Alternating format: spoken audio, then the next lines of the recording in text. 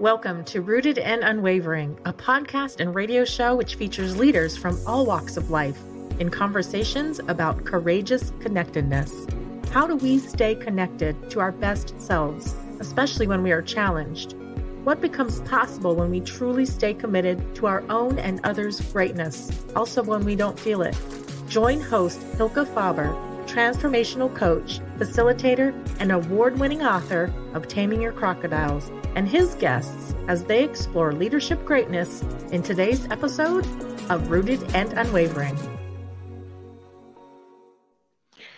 Welcome to Rooted and Unwavering, broadcasting live from Phoenix Business Radio X in Phoenix, Arizona, where we help leaders connect more deeply to their innate potential. I'm your host, Hylke Faber, and this is the 18th episode. I'm here today with James Christensen, president of Gateway Bank. James, how are you today? I am excited to be here. I appreciate the invitation. Well, I feel very humbled to be here with you, and in a moment we'll find out more about why I feel so humbled. But before we talk about James, I want to talk a little bit about this podcast series to get us all centered in the intention for what we're doing here. So Rooted and Unwavering is a podcast series that is about helping to connect each of us, to connect more deeply to what's true about us in essence, whatever that is for us, however we describe that. Can be something to do with our values, with love, with compassion, with truth, with wisdom, whatever we call that. It's not prescribed. It's an experience. And these conversations are to become inspired, to hear from different leaders and learn through their stories about, maybe I get a pointer, just like when we're on a hike, like, oh, I'm inspired by that tree or by that view or by that water, into maybe a taller version of myself. So that's what we're about here. And today we're going to have a conversation with James Christensen. He is the president of Gateway Bank. It's the only community bank in Mesa, Arizona. It's also a very thriving institution. I understand it's one of the strongest performing financial institutions in its peer group. And you've led it, James, through ups and downs, and through to a very strong performance. James is not only a CEO and a banker, he's also, amongst many other things, a father and a very active community contributor. So much so that he was nominated and achieved the Mesa Citizen of the Year in 2023 award, which is, I think, something that just happened.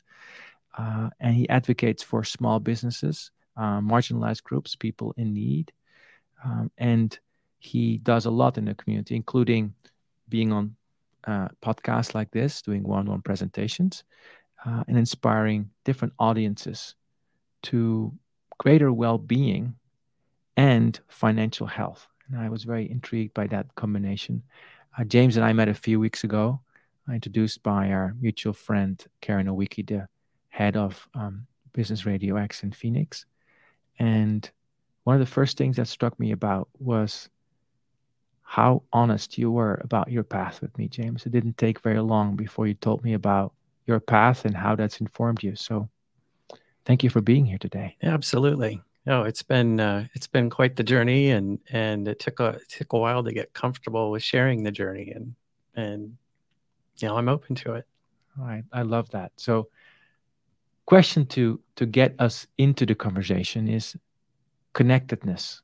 Connectedness with our true self, with each other, with what's truly important. Tell us a bit about your journey in connectedness in your own life, connecting more truly.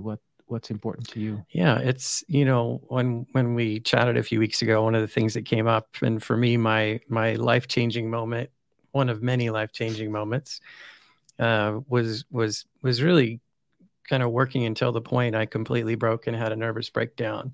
And it's really interesting when you're out in the public a lot. People think, oh, you're so well connected. You have so many friends. You have all this, and at that point in life, it feels incredibly lonely. Whether that, it may not look like that from the outside, but from the inside, you're just going and going and going. And I, the connectedness piece I would have described as solely business connections at one point. Now I think the most important for me is being connected to who I am, and really kind of coming full circle to being who I wanted to be, or who I was when I was younger, and not, trying to be something I thought everybody wanted me to be. And, I thought I had to have a family hat and a work hat. Now I just have one. And it's a little terrifying initially for everybody to see who you really are. And I think closest of friends may know that, but really what's been amazing to me is how that has drawn people to Gateway, whether they're employees or new, I don't know, I don't really want to call them customers, new friends. Oh, yeah. I love that story, and that you're leading with that in this conversation. I sense it's very important that you share this. I sense it's important. And well, I've had, unfortunately, I've had several friends that went down the same path and aren't here to talk about it anymore. And I was at that stage just a little over 3 years ago. And it, really a shock to probably most people that knew me or knew of me. And I was just, at that particular point in life, you're just like, I had, not that I think all your values are that had changed that much, but it's really trying to be something that you're not.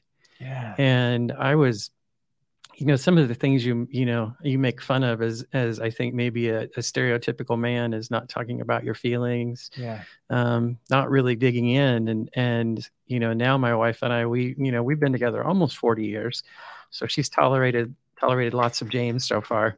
But it's a learning journey. And even after this many decades together, we still learn from each other. And the one thing from her, and she's, my wife's name is Anita, and she is definitely the reason that I'm still here. And she's the one that put out the hand at the last minute. And it was, one of those moments that it was right time, right place. And then she really kind of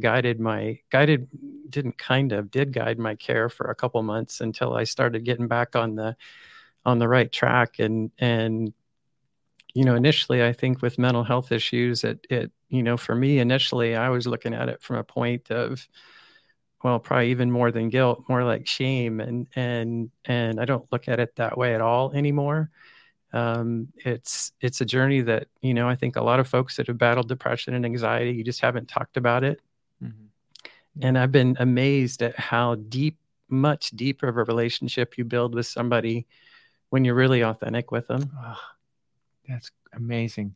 How much more deeply you build relationships with others when you're authentic and with yourself. I'm struck by so much of what you said already in this conversation, James, right? Like, I used to be connected to my business relationships first, and basically only. My sense is also you were living something that was over there, but not you. There was a work James and a real James, maybe. And I also love that you talk about coming full circle from a place that's not you to a place that is you, that you remember from being a child. Now, my sense is that's a journey that many of us are on or taking or at some point on that trajectory. I know for one that I've been on that one, and sometimes it's a spiral. It keeps going.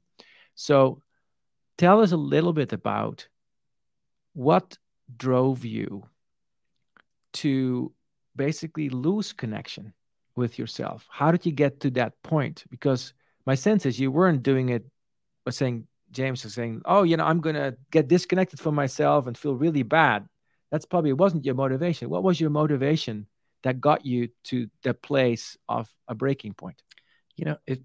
A combination of things. The work piece of it was really probably just the drive to succeed. Mm-hmm. And my thought was how you do that is you just endlessly work. And I've come in to prove that's not true either. What's been really interesting on the business side is as I have achieved more balance, and I have to say, for talking about work-life balance isn't a new issue, but and until 3 years ago, I was very open. I didn't think that was a possibility. I just said work-life balance there's no way that can be achieved at work at the level I'm at right now. And I was completely wrong.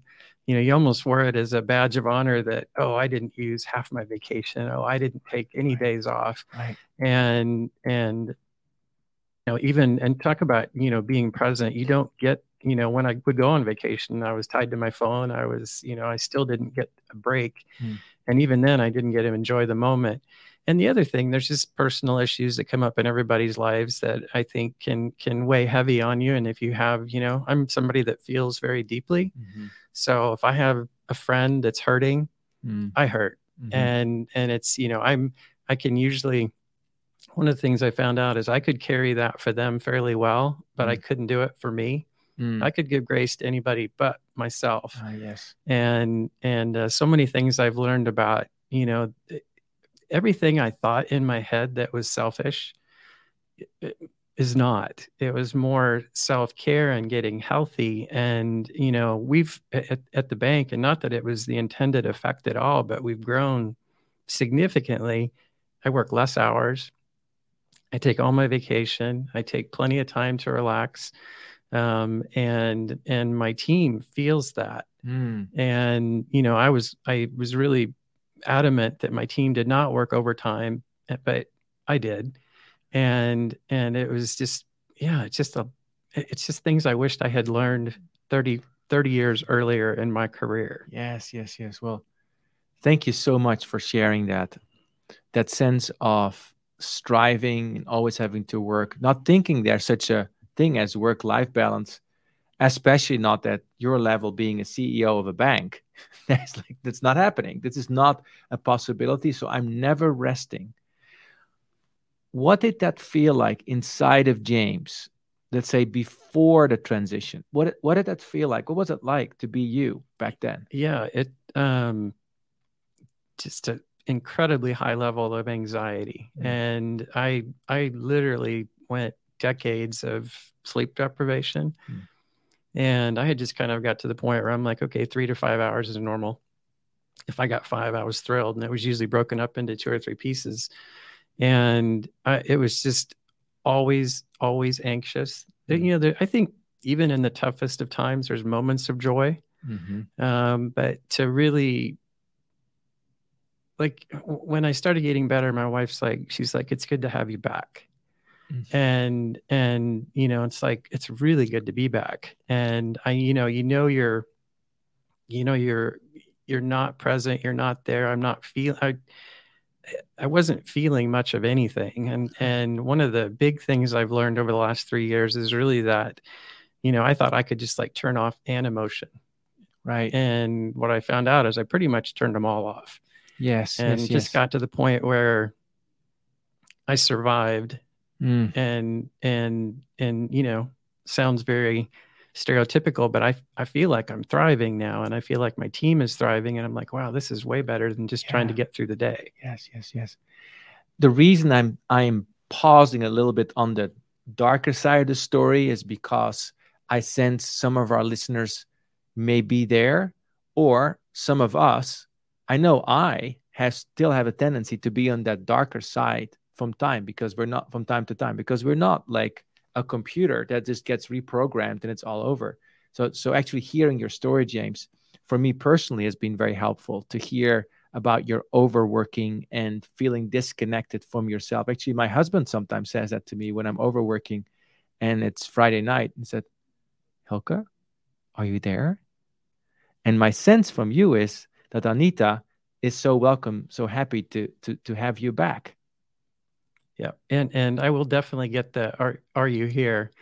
And yeah, but it's just so interesting that so many of the things that we're taught when we're young, I do think everything we need to know, we learned in kindergarten, by kindergarten. And it's just getting back to the basics and really, the every day is not good. Every day is still not good. But I have tools to deal with that now. Yes. And like one that I've really spent a lot of time on is, for decades of working, I've been a banker for 37 years is people are like, well, if you're having a bad day, don't bring it to work. And I'm like, if you're having a bad day, it's okay. It doesn't mean you're going to treat everybody poorly, but if you're struggling, it's okay to share that. Yes. And it's also okay if there's one day that it's just too overwhelming, it's okay to go home too. Yeah. And I think that's, and that's not just for me, that's for my whole team. And I think that's been the relationship I talked about deeper with friends, I have an amazing team, and they have been so supportive. And when I was out of work for 6 weeks, they literally stepped up and did everything. And I'm like, I don't think many folks could get their team to back them like that, but they were backing. It was more of them being okay with what I was going through. And after that, some folks sharing, either their experiences or family members' experiences. And it's like, okay, now that you've talked about this, let's talk. So part of what the leader does, you set the stage and you create a context for people to feel safe to actually share more of their true self as well. And whether that's, I'm so happy, or I am really depressed, and it's all welcome. It's all welcome is what I'm hearing, and I sense from your energy. Yeah, when we have, it's the good times are great because we were dancing in the lobby this morning. So we were having fun. I had my hip hop music on. It was a good morning. But there's mornings where yesterday one of the team was having a tough day, and there's a time to celebrate. There's a time to just be a little more quiet and reflective, and just you're leaving that space for somebody to come in and have a conversation with you. So I feel like my office is kind of like the therapy office, but really what's even cooler than that is it's spread throughout the entire team. So that, everybody's been what I would call the Brene Brown moment, vulnerable with everybody else. And there's not near as many, I don't know if secrets is the right word, or just not being fully authentic. But yes. I had one of my team come in a couple months ago, and she's like, and she basically made the comment, this is what family feels like real family feels like. And I'm like, I told her, I'm like, you just made my whole year. Yes. This is what family can feel like. Yeah. When we're really close and really open with each other. That is very beautiful. That's very beautiful. I would like us to just take a brief moment, if you're willing to do that, just to share with us a little bit about how you went through your valley. Like, so my sense was you were in a place of very great darkness inside, like a lot of depression. Tell us a little bit about, if you're willing, how you went through that. And because I think all of us can learn, whether, we have the same experience or whether we have an experience that is maybe experience light or experience more intense. I think it's really helpful for people to hear that. So if you're willing to do that, that'll be really good. Yeah. It's how authentic do you want me to be? Are you okay? There's some things that are tough to talk about, but there's, like when you start talking about, suicidal ideation, I don't want to overly stress out your listeners, no. but really for me, it was, when kind of right when all this happened, I had, I didn't sleep very well for years, but then I hadn't slept at all for 3 days. Yeah. And your mind starts doing all kinds of crazy things after 3 days of no sleep. Mm-hmm. And that's when, to me, and one of the things it was incredibly difficult to talk about a suicidal ideation with my wife. My kids have, now that they've heard Dad a few times, they know what happened. They didn't right away. And it was in trying to explain suicidal ideation and what it meant, what it was for me. And, at that particular point in my life, it was a comfort, which sounds really screwed up and backwards. But it was like, hey, if things are too overwhelming, this is an option. And, and now I, looking back on it now, things I would have missed my youngest daughter graduating college. I would have missed my 35th anniversary with my wife to finally make our first trip to Hawaii. I would have missed those moments that just a pure joy that seems to be way more. But really at that very bottom, it was leading up to it probably for about 6 months to a year. Mm-hmm. And I mean, I would have days where I literally, every hair on my body was standing up, and I'm like, I have to go home. I just have to go home. And I'd want to crawl up and like go to the guest room, shut the door, shut all the blinds, and just nothing.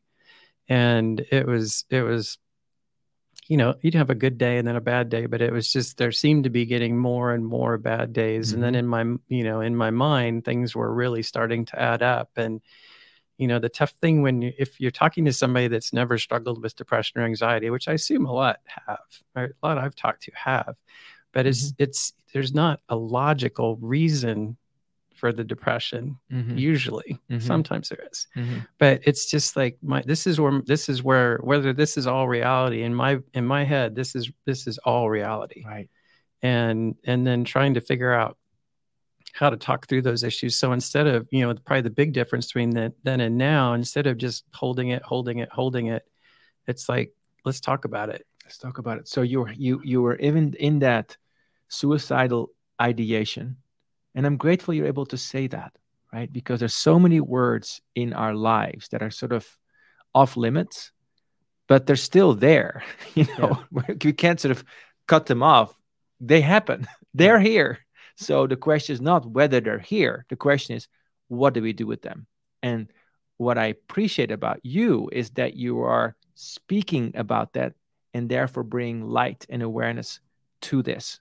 So I'm very grateful that you're doing that for myself and for my senses, many other people that are not willing or able to use certain words, because you don't get followers for that in this society. There's many things that we think we should be, but not that. But that's also part of us. So in that moment, as you were going through that, you had that suicidal ideation. What happened? Well, it was a Sunday morning, and when I hit the rock bottom, and I had figured out how to end it, what I was going to do. And right before I was getting ready to leave the house, my wife walked in. I was changing in the closet, and my wife came in, and I just literally not that I don't have an issue with crying at all. I just don't. And I just completely broke down. And, my wife's first thought was, oh, did I cheat on her? And I'm like, that's not it. So I could understand that from that my reaction. Mm-hmm. And I was just right or wrong emotion. For me at the time, my emotion was ashamed. Mm-hmm. And I knew what I was getting ready to do, and just seeing her, and I broke down, and she's just like, I remember I literally fell to the floor in the closet and couldn't stop sobbing. Mm-hmm. And she's like, tell me what's going on. And I did.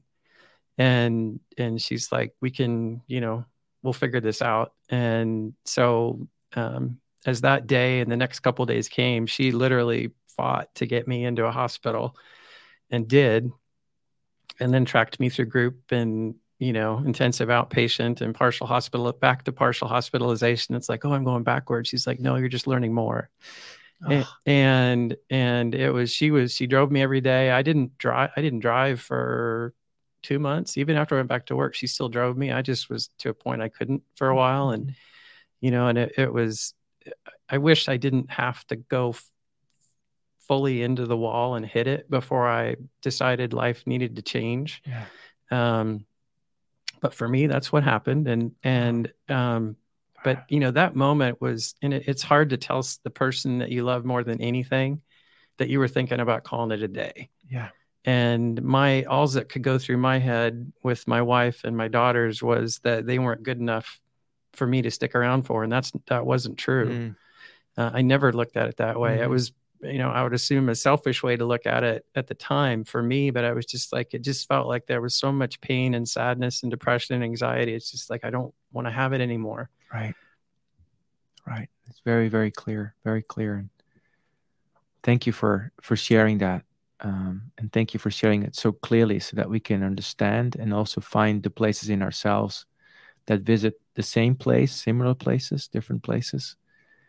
So that, your wife, Anita, was like, had some influence on you as you made a transition towards living again.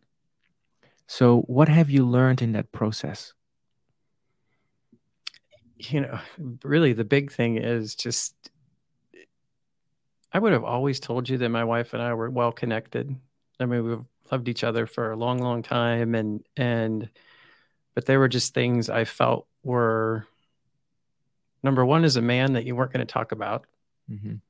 And for a couple of reasons, partially just feeling that that's what I was taught not to do, but also that I need to be the strong one, mm-hmm. always. Mm-hmm. And I don't. And it's, I was just, there was so many things I was running through, worst case scenarios in my brain. If I tell her this, if I talk about this, and I didn't want to put any more burden on her. And, thinking that ending your life would not have an impact on her is crazy. But in my mind, that wasn't something I was thinking about. Right. But, I would just, that connectedness to her, the connectedness to my friends, has made a big difference. Even, just even at work, just to show that, I can have I have a bad day. Before, and the funny thing is, when I thought I was hiding a bad day, I really wasn't. Isn't that true? And, I'm like, oh, nobody understands it. And, when I shut my door and I'm like, turn on my meditation music and literally just am trying to stay sane enough to stay at my desk, they can see that. If I'm dancing through the lobby with my hip hop music, I'm probably pretty good mood. But really just being real, and the word, when I was going through all my treatment, the one word that came up over and over and over again was authentic. And my last day of group, so we would fill out sheets of paper and throw them in a bowl, and then we'd each pick one out. It's still on my desk. And the one I picked out, my final day of group, said for James to inspire others by being, well, not for James, but just says to inspire others by being my authentic self. And so my first tattoo I picked up after group was to get my Be Authentic tattoo. And it just meant so much to me. So my sense is that what pulled you through was something about being real, being authentic, being reminded by life, by Anita, your wife, by your friends, by your colleagues, who James truly is, which helped you to heal, maybe loosen your attachment to those thoughts. These are my words. I'd like to explore that more after the break. To those thoughts. And I heard that I heard you say many things. I thought that, but actually that wasn't true. That wasn't true. So we're going to take a break in a moment. And James, I'm sitting here with tears in my eyes, as you can probably tell, as I'm listening to your story. It stirs a lot in me. And it also gives me a lot of hope as I listen to you, because it's very clear to me that you sit in your seat with a lot of authenticity. And also, we've talked about this compassion for yourself and for others. And at the same time, you're contributing a heck of a lot to your family, to your brother community, to your company. So when we get back after the break, I'd like to explore more about the part of your healing journey, what tools you used and learned. And you talked about hip hop and meditation. I love the combination of that. Dancing in the office, listening to some meditation music. I'd love to hear more group. I'd love to hear more about some of the tools you used, and also what your connection is to then being of service. Because I can easily remember, or actually I said remember, that was a Freudian slip, because I've been into a situation that was not that different from you. I also had sometimes, not to compete with you, but a week I didn't sleep at all. That this sense of like, I'm going to keep this world towards me. Like, let's please keep it contained. And I see you out there in the world. So that's another thing we're going to explore after the break. James, thank you so much. If you've been listening and just tuning in now, you've been listening to Rooted Unwavering. We've been talking to James Christensen, CEO of Gateway Bank, who is sharing with us his transformational and truly transformational journey, capital T, capital J, about really facing some of the harder things of being human and finding a way to be honest with those, and through that honesty, finding a way through. See you after the break. You are listening to Rooted and Unwavering, presented by Growth Leaders Network, the leadership, team, and culture development company. If you would like to learn more about working on connectedness for yourself, your team, or organization, please contact Growth Leaders Network on LinkedIn. And now, back to the show. To Rooted and Unwavering, we've been talking to James Christensen, CEO of Gateway Bank. And James, you've been talking to us about a truly transformational journey.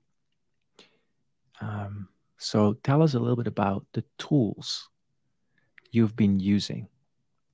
So I can give you a little bit more process on the journey, and then what I'm doing now. Yes, please. And so for me, this whole journey started with, you learn so much kind of in hindsight, and every stage is different. I was in the hospital for a week, and I look back on that, and I learned a lot there. Probably the biggest thing I learned in the hospital was, this group of people you spend time with that are going through the same thing that you're going through, literally from every walk of life, from homeless to incredibly wealthy. I'm not that person. And everything in between, male, female, LGBTQ, veteran, not everything you can think of. And after a couple days together and sharing in group or doing yoga together, the love they can show you is just mind-blowing. And in that point in your life where you don't think anybody could love you, Here, this total stranger who you probably never would have met under any other circumstance showed that. So that was, that was one of my big takeaways from the hospital. My other was that was the first time in my life I ever did yoga, and I found out how amazing it was. After that, I went into group intensive outpatient, which is 3 hours a day. And I did that for a couple of weeks, and I had a really good therapist in that group, and was having some good discussions, but I was really stuck. And, she's, after a couple of weeks, she's like, I think you need to go to partial hospitalization. And in my mind, that was going backwards. And I was, every stage of this journey, the first day was terrifying because it was all new. And, then I went to, my partial hospitalization ended up being a very small group. We were right at the very beginning of COVID. And my lead therapist I had is just a couple years older than my oldest daughter. Right. And she, for whatever reason, just found a way to connect. And we started, there was revelations in that period of time that I'm like, wow, it's amazing what your brain does to protect you. And then a memory can get buried that deep. And some of the things I thought were all the major issues, some of that was true, but some of it was even much deeper than that. Yes. And then really the step beyond that was just, they gave me a really nice handoff to a therapist afterwards. And I was with her until about 6 months ago. And then she's like, I think I've taken you as far as I can take you. And so I moved on to another one where we've done some somatic therapy, which has really been interesting, where your body carries stress. And so I feel like each stage of that journey, I've learned more and more and more. And I'm like, why don't they teach this to people? This is amazing. Right. But really for me now, I've tried so many things. I've, probably one of the first things I tried that I really enjoy and I still enjoy is progressive muscle relaxation. Really just kind of going head to toe and feeling that relaxation set in. I have meditation is part of the daily routine. Meditation is an interesting one, as you talk to friends about. Probably one of the most interesting things with meditation is that sometimes it's perceived as you can't have faith and meditation in the same space. I don't agree. And I don't, it's like, well, it's relying on something else. I'm like, meditation is just absolutely incredible. And for me to be able to figure out, and I think it's going to take me a lifetime to get really, really good at it. But for me, a 10-minute meditation can take me from where I'm just like, basically claws on the ceiling to centered again. And it's like, okay, now I can handle the rest of the day. I'm good. Just it's not like I have to go away for an hour. It's 10 minutes. I go upstairs, I shut a door, and it's just me and it's quiet. And that really helps. I've got all kinds of ways to relax the muscles that I really like. I have one machine I have called the Swing Master. So we joke and call it the Swing Master 2000 and where I just put my feet in it. And, you basically just go back and forth for 15 minutes and it just kind of works all that energy out of the body. And it's just after it's over, I've fallen asleep on it multiple times. I also have something called a spunk mat, which is like little spikes. And you're like, wow, this is like torture to lay on it. It's absolutely incredible. And it just kind of changes your focus. And I've fallen asleep there too. And it's just like, for me, finding things that relax me or calm me. And then once I'm calm, then I can go right back and accomplish what I need to. So much in what you just said. I was making mental notes in my mind. What we'll do after this podcast is we'll make a list of all these tools and maybe could put some links so people can find those resources if they're interested in that. I want to visit a few of those in more detail. The first one that struck me was this group experience you had in that very beginning of being loved very deeply by others who were on a similar journey, maybe from a different station in life, but able to fully receive you. And to me, that is such a healing experience, one that I get to partake in myself in healing work that I do. And I see it in teams that I work with, where just simply spending a little bit of time sharing stories with each other about what's really going on. And there's something that opens miraculously of a certain connection that sort of goes beyond the day-to-day, that then carries us forward to do amazing things. So can you say a little bit more about what you learned being in a group like that? Couple experiences. I could come up with a whole bunch, but there's a couple that just immediately came to mind when you asked that. And one of them was right before I left the hospital, somebody that I had met, we had, there's some free time. It's pretty structured, but there's some free time. And so there was a business owner that was there, and he says like, hey, do you want to talk? And we did, and he just kind of unloaded. And then the next couple of nights, as we finally got to the end of the day and had a little free time, we talked some more. And then on my, and I would assume he told me more in a week than he probably told some of his closest friends in a lifetime. And we just felt really connected. We were walking to lunch, and I was going home right after lunch. And as we're going, it's there's definitely some rules, and you're not supposed to touch or anything. And we're walking around, and he just literally turns around and gives me an enormous bear hug. And I had a couple of the techs that were right behind me, and I just looked, and they're like, it's okay. I'm like, thanks. Cause I'm like, I'm just like, when there's a hug and then there's a hug, where you can feel it, and you can almost feel the pain kind of disappear. And, the hug was as good for me as it was for him.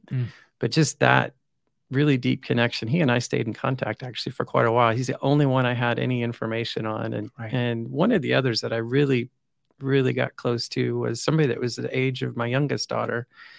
And had several experiences that week, but the first day she got there, the day you show up is terrifying, because you're like, you don't know anybody, you're coming in, you're talking to a psychiatrist, they're like, okay, we're going to put you here, and here's this big group of people. And you're just like, Yeah. and so I was sitting in kind of the family room area coloring, and she just came down and sat and said, "Can I color with you?" And I'm like, "Sure." So we really didn't talk a lot. We just colored, and I finished, she finished hers. And then as she finished coloring it, she flipped it over and she's like, "What's your name?" And then she wrote me a note and gave it to me. And then so I got hers, did the same. And there was a couple times during that week, and she's, when she would have a down moment, people would be like, "Can I give you I'll give you a hug." And she's like, "I don't need a hug. I need somebody to listen to me and be with me. That's it." Mm. And I'm like, wow, that's just, our family's a hugger and our huggers. And I'm thinking, but just to basically, I took that. I just need to connect with somebody and somebody to see me for who I am right now, even in my bad moments. Mm. And so I still to this day, and we have that picture at home. My wife has it somewhere. And when we came home, we took it out, and she's like, "Oh, who this?" And I flipped it over, and I just literally cried like a little kid again. And I'm just like, she's like, "What's wrong?" And she's like, "I didn't mean to, to have this harm you." And I'm like, "No," I said, I said, when I see the picture that time, all I could see was all the pain behind it, even though it's a beautiful picture. And so that's something that 3 years later, I still haven't seen, but I hope, I'm sure I will at some point. And it was just that, you don't connect with everybody, but there's a handful of folks that you're just like, wow, this is like so deep. And one of the homeless people that I sat and had lunch with every day, he and I were just, it was just like, we joked about the two of us would never be together. And then to start sharing these experiences and everything we had in common was pretty amazing. Thank you for sharing that. Thank you for sharing that. I know that I can talk to you for hours just listening. It's just really nourishing actually to hear your stories. Where my mind's going is I can imagine listeners thinking, so what does this have to do with being a leader, right? What does this have to do? Because so tell us a little bit about does this have anything to do with leadership? And from your perspective, how has this shaped you, how you lead? I've always had the compassion piece has always been strong, but the showing weakness has been something. Well, I don't even show it as a weakness. Just having a bad day, or my struggles, and I think a deep part of that connection with the team is you're just like me. I struggle like that. I have days like that, and I just don't hide that part of myself. That part's open now. And we definitely attract, folks that like, some folks want to go to work, do their job, go home, don't really want to connect. People that like want to have their work family, or even some folks that maybe home life has been hard. And it's like, wow, this is what I have here is amazing. Yes. And just having that space to watch everyone succeed and grow, and there's been so many side benefits that have happened. One of the things I just thought of when my very first day in the hospital, I went up, met the psychiatrist, and I'm a complete mess at that point. And she just put her hand on mine and she's like, "This is going to be the best thing that ever happened to you." And at that point you're like, "Yeah, I don't think so." And now I'm like, wow, it's too bad it went to that point, but I am so grateful for having gone through what I did. And now I can, I think there's things that your team are like, "Oh, James has probably never had, you don't have the anxiety, you don't have the depression." And it's like, I do. And I have those moments where I think I'm completely worthless. And then I have those moments where I feel incredibly strong. And the one that I thought everybody wanted their leader to see is that you're always, always strong. And, I think when you're the leader, you do need to guide the ship, but I think it's okay to say, "This is who I am." This is who I am. So leading from a place of, this is who I am. Who are you? Let's be real, not hiding. And I hear you speak about the connection, the meaning, the fulfillment that happens at work. Can you speak a little bit about what's the impact on the quality of the conversations, the quality of the decisions, and your performance as a business? Because you are one of the strongest performing businesses and community banks in your peer group. So can you say more about that? Yeah, we're not, instead of walking in the morning and saying, "Hey, Hylke, how you doing?" You're like, "Good, fine." We don't really have that conversation. And it's more of, "Hylke, I know this was a concern. How's it going? Or how's your mom? Or how's your husband? How's this?" And you'll get a full answer.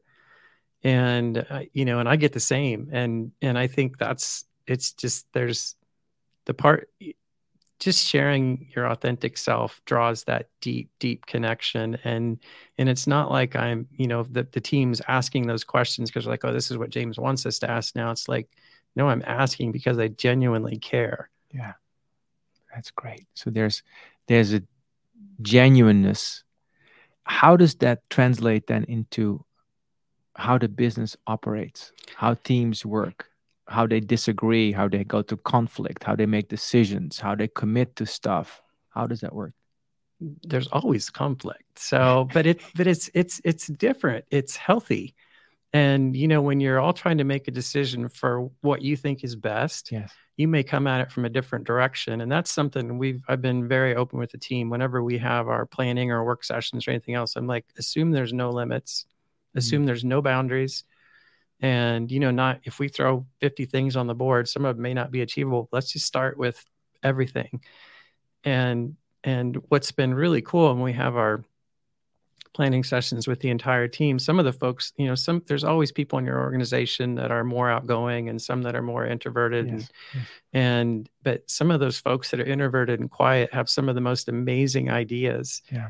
And, sometimes you have to draw that through, where you're basically putting things on a Post-it and they really don't know where it came from. And others times they're willing to share it openly.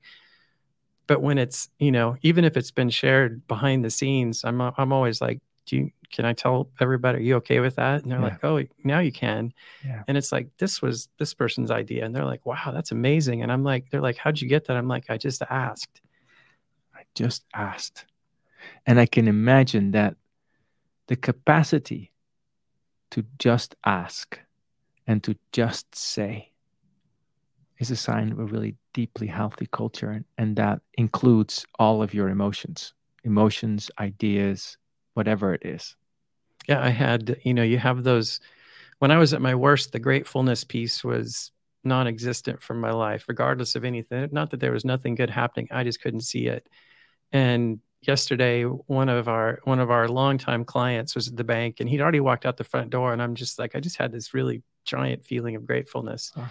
And I went out and I'm like, I really appreciate your support over all the years. And he just stopped and he's like, he said, I appreciate support from our side, but I'm just like, I don't know. It just seems like we don't take the time to say thank you and really feel it and be like, wow, even in, whether it was my good times, my bad times, you were there to help me and you were there supporting me as a client. And really the growth as a bank has come as our brand has been more authentic, more open. It's amazing how many people can relate to Real. And not that it's just Gateway or it's just me. It's like when you think of an organization with really good culture and openness, people are drawn to it. That's the coffee shop you're going to go to. That's the mechanic you're going to go to. And you're just like, you don't see companies with really good culture go away. They don't. And these people when I walk in the door, I feel safe. I feel comfortable. I feel like I can come in and, I can have a customer come in and cry and it's okay. I'm just getting another motto for Gateway Bank. It's like being real together, like really being real. The question that was on my mind before the break, I want to just ponder for a second, which is,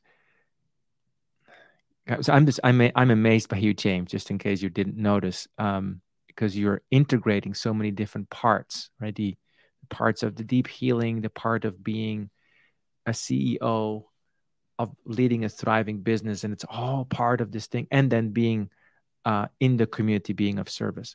Can you say a bit more about that last piece, about being of service in the community?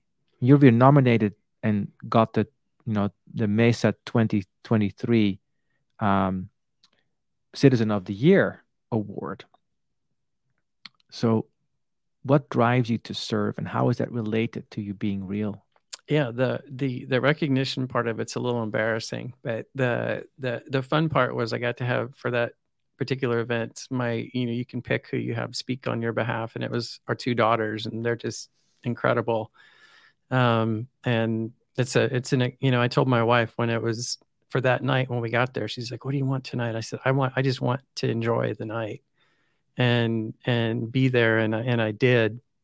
As far as service, it really comes from both sides of our family have Methodist pastors. So we kind of grew up serving. It was what we did, whether it was at church or, whatever organization it was.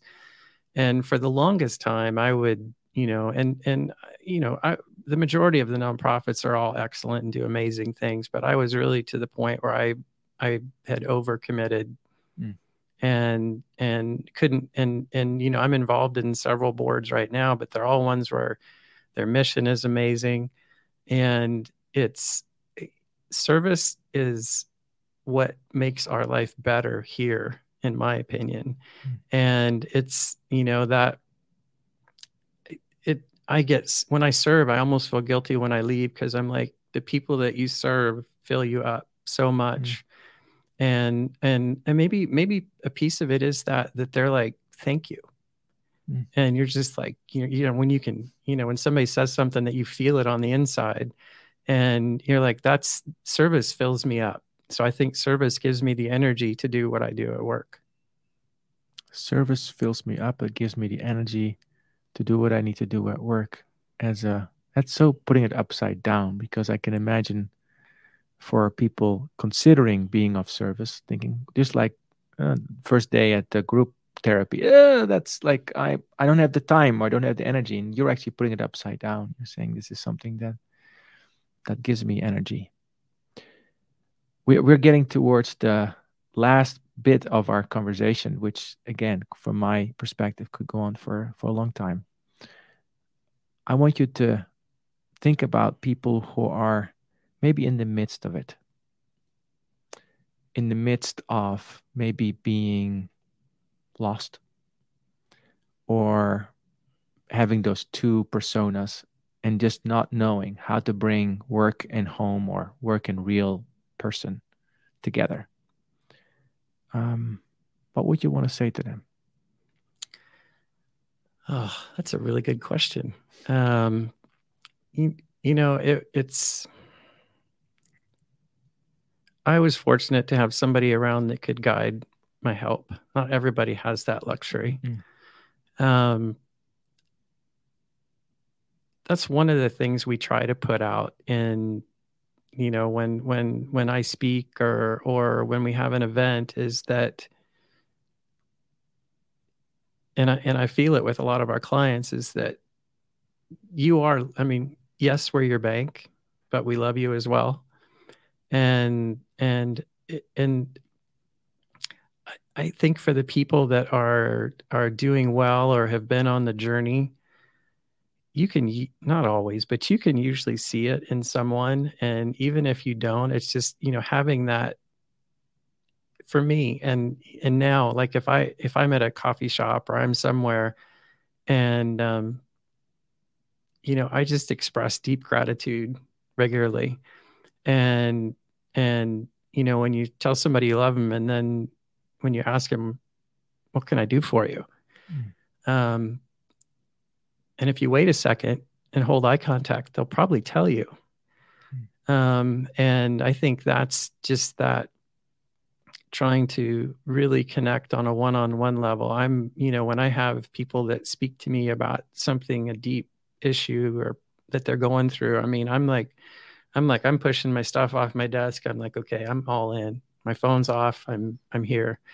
And it's just, I think, being fortunate enough to find some way that's going to say, I've walked your walk, Mm. and you're not the only one. Right. And as it, at the time, it feels like you are. Yes. And it feels like you're on that journey by yourself. And I think it's just being more self-aware of what's going on around you, and being able to, a conversation you may have with somebody you walk by on the street, Hylke, you may have just made a life-changing, it may have been a life-changing moment. You won't even remember it. Mm. And I think it's just showing that kind of love. It's again paradoxical. Thinking about when you are in the midst of it, meaning on the darker side of the journey, you feel anxious, depressed. What I'm hearing from you, maybe that's a time to express gratitude and to be of service. Because am I thinking about what you said before this and then this? It's like, yeah, it's how you connect back to an energy that gives to you. Yeah, the connectedness, and wherever you find that, that's, I mean, I don't think we can do this journey on our own. Right. I'm also very struck by what you said about the being in the group, having people from very unexpected walks of life, the homeless person, the therapist who was your youngest daughter's age, even your wife, when you're in the closet, just to show up. And what I sense in you is an openness to that, and literally, bad metaphor, but allowing yourself not to stay in the closet, and just get out, and however you do that, it's very meaningful. As I'm reflecting on this conversation, James, I'm having many ahas, and some of them already have words, and some of them are brewing. So they'll be brewing with me as I reflect on this conversation. But one of the things that I think will stay with me for probably the rest of my life is how you so decisively break down the barrier of openness. It's like, let's be real. Let's just be real. And then the strength that comes online, it's such like this has been a conversation about paradox. My ego, we haven't talked about that, but my thinking mind doesn't think I can do that. And then paradoxically, on the other side of what I don't think I can do lies grace and gratitude and energy and healing and unexpected sources. You would have never met those people that you celebrate in this conversation. So those are some of the things that I'm taking away for my own life, and that I will share with others as I talk to them. What are some of your final reflections from our conversation, James? It's just most of what we've talked about today, I didn't even have as a thought as far as what I wanted to talk about. It's just, so I appreciate the free flowing conversation, and I feel like I've learned a lot from your comments as well this morning. And it's just, really for me, it's wear one hat during the day. Be you, be authentic, show love, be present, enjoy the happiness, feel if you're having a sad day, feel it and share it. And just, it's, trying to bottle that all up inside doesn't work very well. It's just a matter of time before it's going to come out, and however it's going to show itself. And it just seems like we're a society where we're just trying to get through life. And I think to enjoy the people you spend time with and you meet during the day, and thank them for who they are and what they do, and you will get back way more than you give. Thank you. I have an image of you jumping in the pool every second. I'm just going to jump in, and the water's going to hold me. Thank you for that, James. It's been incredibly moving and meaningful to be with you today. If you've been listening today to Rooted Unwavering, this was a podcast with James Christensen. He's the CEO of Gateway Bank. He practices realness, authenticity, and shared with us his healing journey that brings great stillness in me as I reflect on it, and awe for the human experience and people like you who are willing to move through it. Hope you heard something you find helpful. If this kind of conversation appeals to you and you want to continue listening, you can find James Christensen at Gateway Bank. He's available at different networks and also coffee shops, I understand. Absolutely. And you can also connect with Rooted Unwavering. You can subscribe to this podcast on Spotify, Apple, and other places. You can watch it on LinkedIn. And you can also connect with GLN and with me, wherever you like. Our next episode will be with Bert van der Hoek, who is a person from the Netherlands. He's the CEO of the Trimbos Institute, which is an institute for mental health, national mental health, probably quite related to what we've been talking about here. And today we've been talking with James Christensen, again, talking about realness. I will be here again next week. And until then, I hope you take good care of yourself. I hope you took something from this conversation that helps you to be more connected and being real. It definitely has helped me. Until next time, this was Rooted Unwavering, where we connect leaders of all walks of life to connect more deeply to their innate potential. See you next time.